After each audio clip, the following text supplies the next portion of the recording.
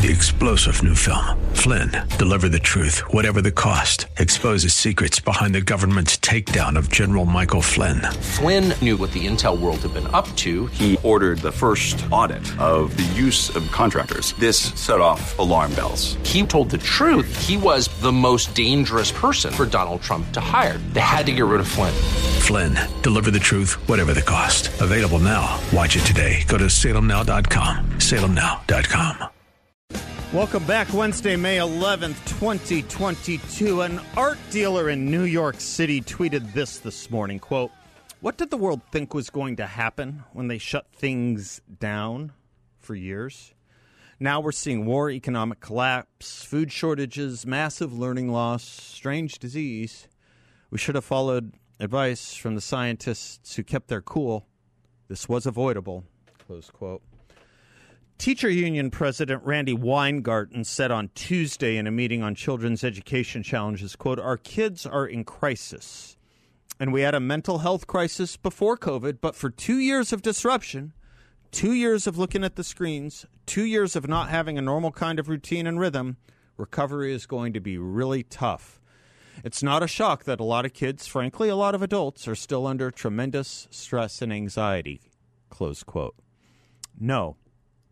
It's not a shock, because a lot of us told you this again and again throughout 2020 and 2021, and you did not care. In fact, you are like an arsonist who is complaining about house fires. Corey DeAngelis, National Director of Research at the American Federation for Children, described her remarks, Randi Weingarten's remarks, as peak gaslighting. Teachers' unions fought to keep public schools closed for over a year. At least 6 studies have found that school districts with stronger teachers' unions were significantly less likely to reopen in person. These union-induced school closures hurt kids socially, mentally, and academically.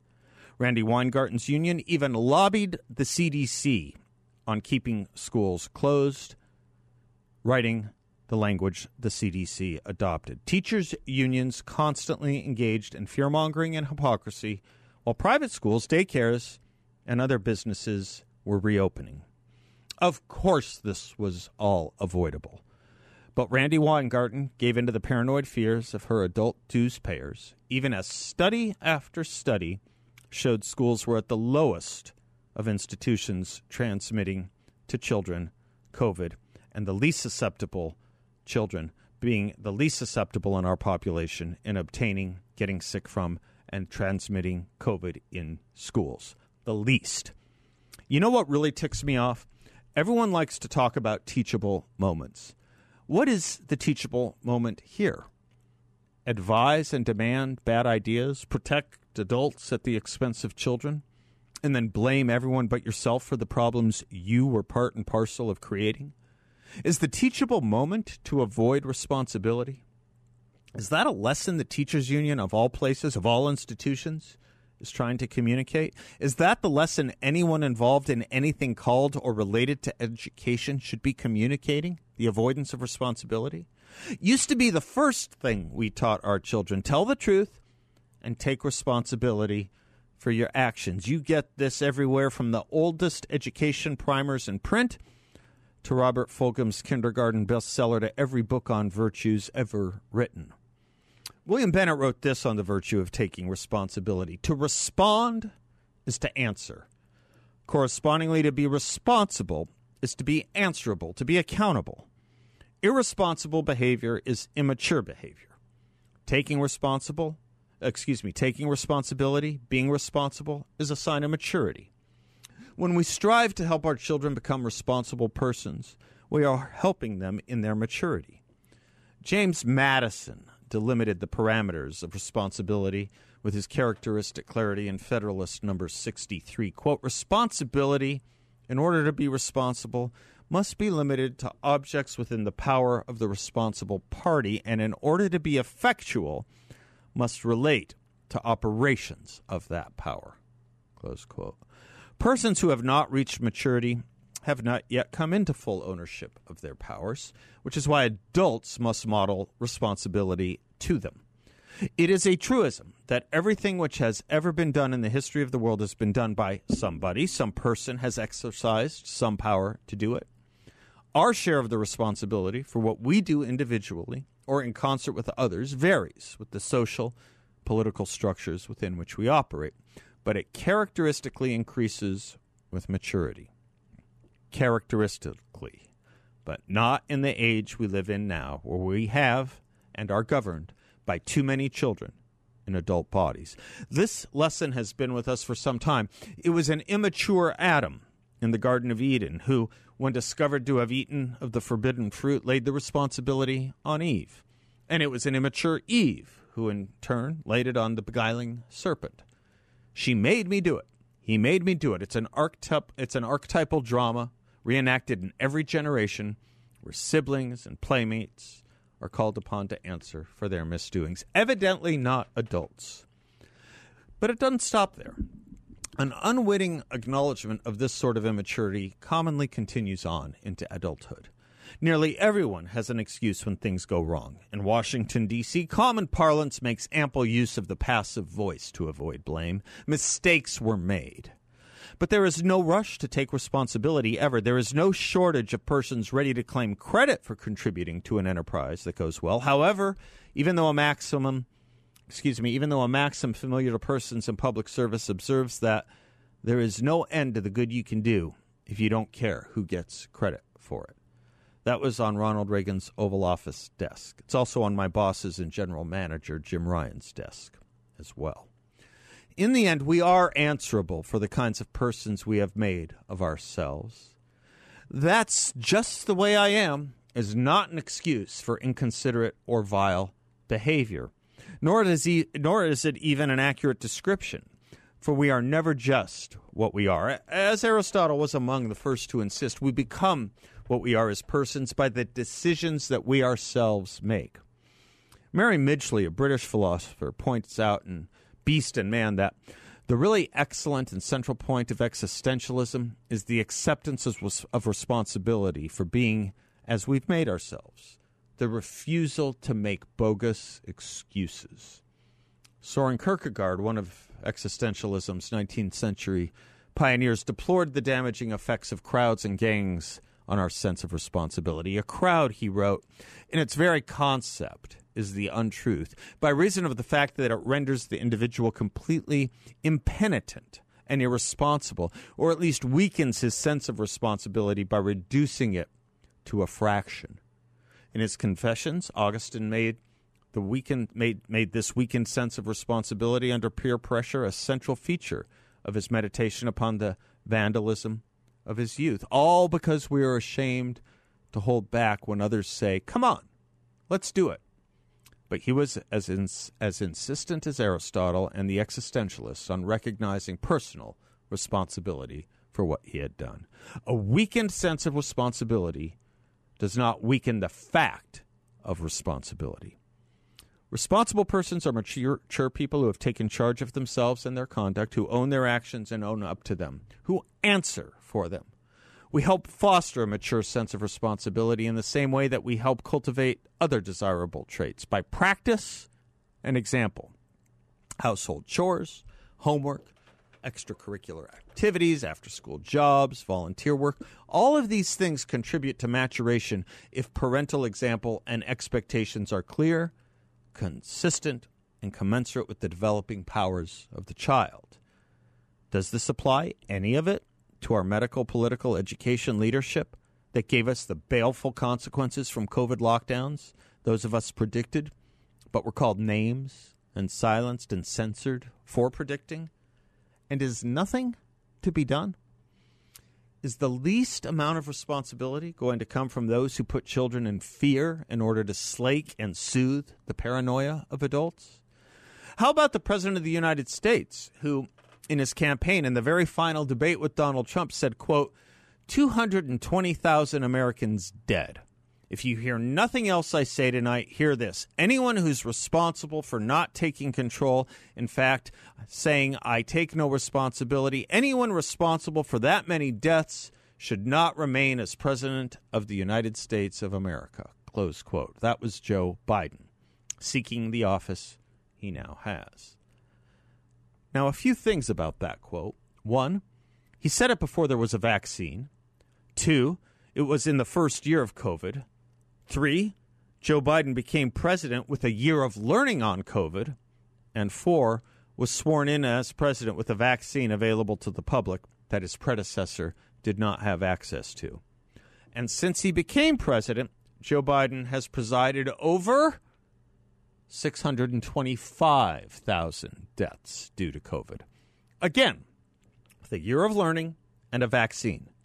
That's a nearly 200% higher death count under Joe Biden than Donald Trump. In other words, 200 times more disqualifying for the man who created the yardstick and judgment of said disqualification. All the while using the word responsible and mentioning the import of taking responsibility 3 times in 2 sentences in creating this measurement on Donald Trump. What would that responsibility look like now? Over 600,000 deaths compared to 220,000. It'd look like President Kamala Harris, I guess. And by the way, what did happen to COVID? Is it gone? Did we banish it from our country? Can't possibly be, can it? I mean, the CDC reported yesterday there were 118,000 new cases in this country, which is more than the average throughout October of 2020, the month before the presidential election. And last month, there were days with more COVID-related deaths, according to the CDC, than some days in October 2020, the month before the presidential election. As for that vaccine mandate by your employer or your government, here's today's headline from the Wall Street Journal I'd like you to chew on. Quote, COVID-19 cases rise in parts of the U.S. with highest vaccination rates. Close quote. Shall I repeat that? COVID-19 cases rise in the parts of the United States with the highest vaccination rates. But you know, that crisis is over. Not a mask to be seen at the White House Correspondents' Dinner 2 weekends ago. Not a peep from the president or the press secretary on COVID. Not a shaming sign or message from a state government to be seen. You know why? Because it all worked. As Jane Fonda said the quiet part out loud 2 years ago. Quote, COVID was God's gift to the left, close quote. She said that after the election. COVID was God's gift to the left. Good thing adults are back in charge, right? Taking responsibility, acting with accountability, and not politicizing an illness as they beg for more money to build the house they themselves burned down while we were rushing in with fire hoses, only to be stymied by their stumbling blocks. For want of a nail, a shoe was lost. For want of a shoe, a horse was lost. For want of a horse, a battle was lost. For want of a battle, a kingdom was lost. And all for the want of a horseshoe nail. I'm Seth Leibson, 602-508-0960. We'll be right back. Welcome back to the Seth Leibson Show. Doug is in Carefree. Hello, Doug. Welcome. Hi, Seth. Good to talk to you again. You too. Sorry this isn't exactly on your monologue, but Doug, you know my saying here, everything, it's all our territory. Everything relates to everything around here. Don't you worry about that. Well, thank you for your indulgence. You bet. I believe you were talking to John Hindenrocker about protests and riots. Yeah. You had hoped that the summer of 2020 was in the rearview mirror. Unfortunately, the left and the Democratic Party is using the playbook that the National Democratic Socialist Workers' Party of Germany of the 1930s used leading up to the 1932 election that got Adolf elected as chancellor. The brown shirts went into the streets and fought the communists. And then National Socialist biased newspapers reported that the communists started the street altercation. Of course. And this went on for the 2 years prior to the 1932 plebiscite, the election. Hitler gets inaugurated as chancellor, and then I guess I don't know if it was 9 or 10 months later. It was surely. Are you thinking about the fire. Reichstag fire of '33? It was shortly after. Yeah, if that's where you were going. Yes, the Reichstag's fire, and then post-Reichstag's fire, you had the passage of the Enabling Act, Right. which essentially said that any diktat from the chancellor became law. Yeah. And so this isn't a bug in the system. This is the software firmware that the Democratic Party has adopted Yes. to essentially nullify elections. Mm-hmm. You know, or not nullify, but to make them cursory or perfunctory. Yeah. Or, Yeah. you know, Just matters of essentially form. over- Yeah. Just matters of form, not matters of meaning. Yeah. Right. Alaska is having a 100% mail-in balloting process for its primaries, and unfortunately, you know, we've seen what can be done when you have 100% mail-in balloting. Mm-hmm. I'm supposed to go see the documentary from Dinesh D'Souza, 2,000 Mules, on the 22nd, I believe it is, when he's in town. And but what I've read about it is basically when they geolocated these phones, you had, you know, people stuffing ballot boxes. Mm-hmm. And so in a county that went one way or the other with around 10,000 votes, it's completely plausible to say that, you know, that template is going to be used again, at least in the blue states that didn't adopt any election integrity. You know, and then it was humorous for the left to call the red states that did adopt election integrity that they were trying to do voter suppression. That's right. You know, it's so all of these measures and Can I add one more, Doug? Can I add one more to this toxic sure. confluence of comparisons you're making between pre-Hitler Germany and what we're going through today? The saturation over the issue of preferred race. Race was all over the idea behind the Third Reich, just as it is all over the idea behind the Democratic Party here today. There are favored and unfavored races in this country once again. Yes, there are. And what's bizarre... In fact, I'll go further. The left in this country has convinced a lot of this country that race determines thought. That was the ethos of Nazi Germany. But what is just absolutely creating cognitive dissonance in my mind is that, okay, if you're a black person, you can commit crime and we're not supposed to hold you to account, but yet we encourage your mothers to abort you, where there are, you know, 10 million, 15 million fewer black people today than there would have been if, you know, I mean, Margaret Sanger is just singing, you know. Yeah, I during the Black Lives Matter movement,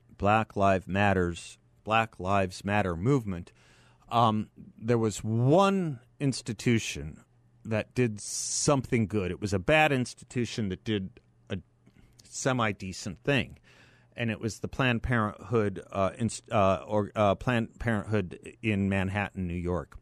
They had Margaret Sanger's name over the top of it, the Margaret Sanger Center. They took that down. A bad organization could do a good thing once in a while. It didn't make big news. You can imagine why. You can understand why it didn't make a lot of news. It wasn't in the interest of the elite media, the corporate media, and the elites generally to promote the notion that if you care about black lives, you have to care about abortion. Doug, I got to take a quick break. You're welcome to stay, and we can further converse over this. I have a lot to say about it. I'm sure you have more as well. I think you're putting your finger on something really important here. It's singing the song I've been singing for some time, generally put this way. You may not generally care about political philosophy, but it cares about you. And you're seeing it now. I'm Seth Leibson. Doug, welcome to stay. We'll be right back. 602-508-0966. Portions of the show are brought to you by the good people of Balance of Nature. They are good people who make a great product. Speaking of the good, I'll talk to you a little bit more about it in the very nearest to futures. They're doing a neat project on helping teach American history to as many people as they can, knowing that that's a threat to our body politic. As to your physical body, Balance of Nature is right there for you with their fruits and veggies. I take them every day. One daily dose. I just take it once a day. One daily dose.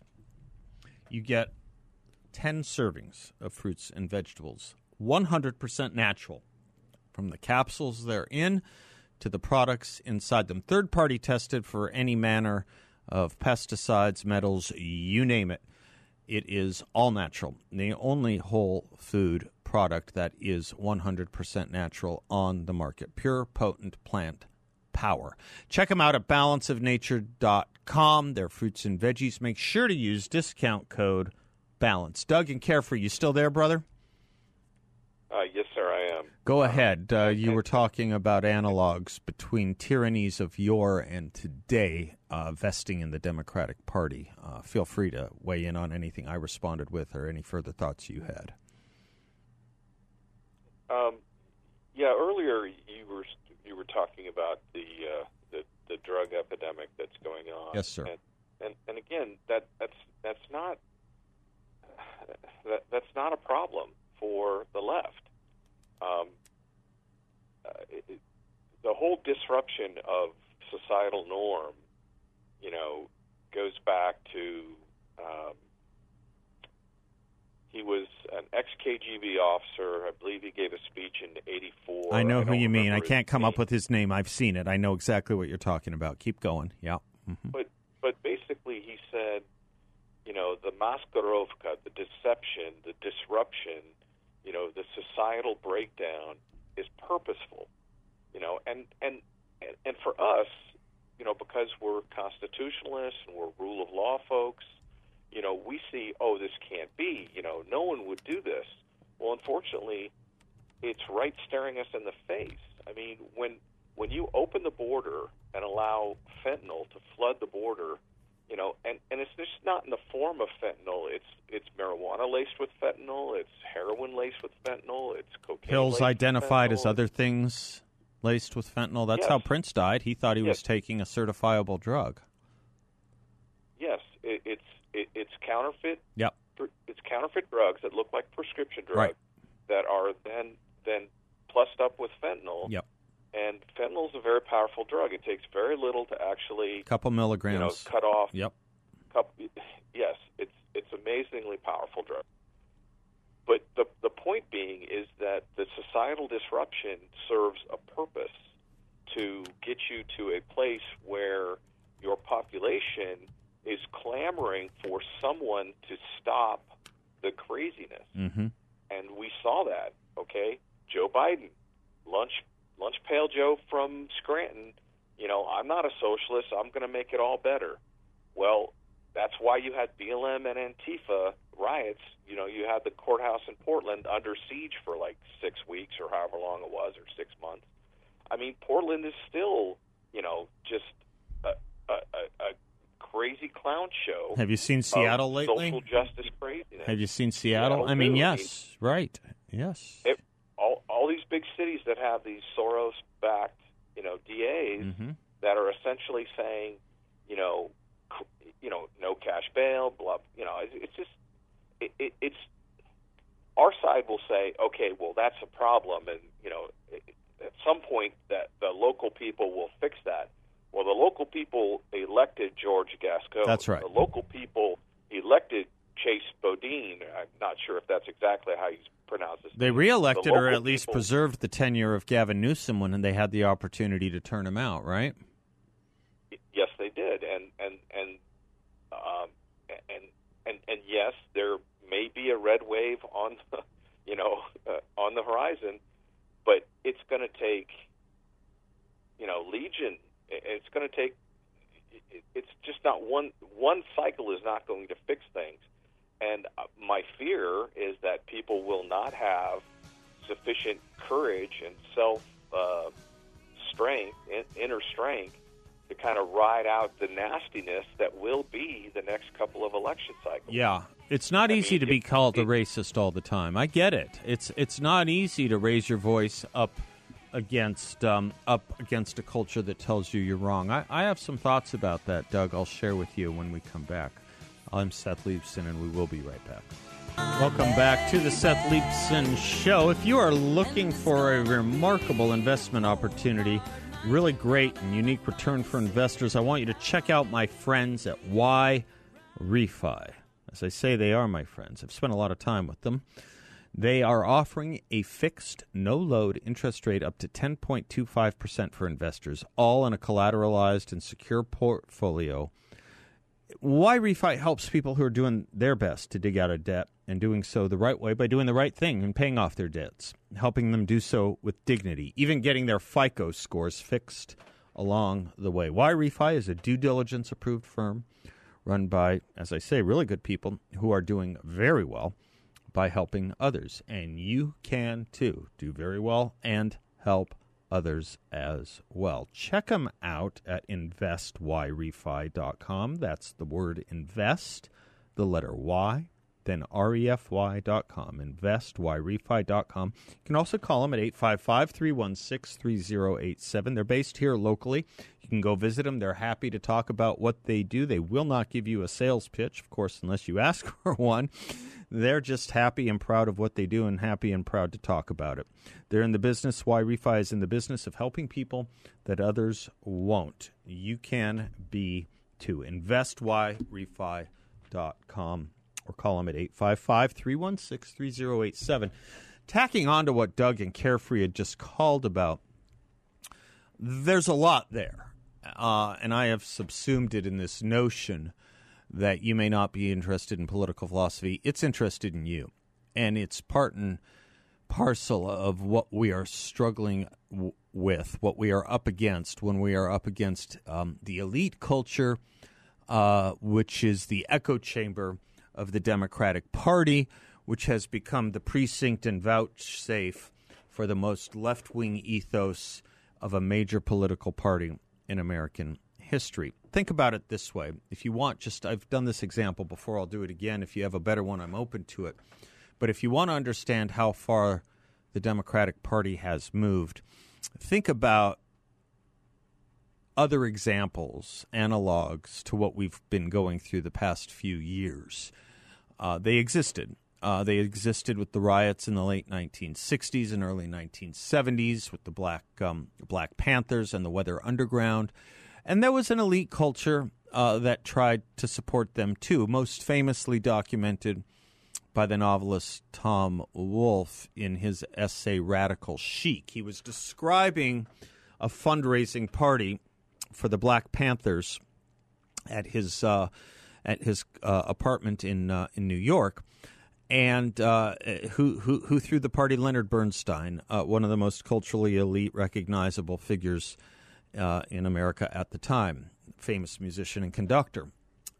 And what was interesting about that and the effort of the Weather Underground and the Black Panthers, think about your Bill Ayerses if you want, is that the Democrats wanted nothing to do with it. The Democrats who were involved in electoral politics in any event wanted nothing to do with it. You didn't hear kind words or countenance of those movements from your George McGoverns or your Ed Muskies. You didn't hear it from your Robert Kennedys. You didn't hear it from your Sargent Shrivers. You didn't hear it from your Ted Kennedys. You didn't hear it from your Jimmy Carters. You didn't hear it from your Tom Eagletons. None of them wanted anything to do with that. Fast forward to their modern analogs today. BLM, somewhat spread out, Venn diagrammed with Antifa. And you have a very, very, very different Democratic Party that is willing not only to march with them, but to raise funds and encourage their rioting. Kamala Harris did both. Nancy Pelosi has done both. A socialist wanted to run as a Democrat. The Democratic Party wanted nothing to do with it. Socialists who are proud to say they are socialists, from AOC to Rashida Tlaib to Alexandria Ocasio-Cortez, all had primary challengers in the last election cycle within the Democratic Party. The House Democratic Congressional Committee and Nancy Pelosi all endorsed the socialists and funded their campaigns.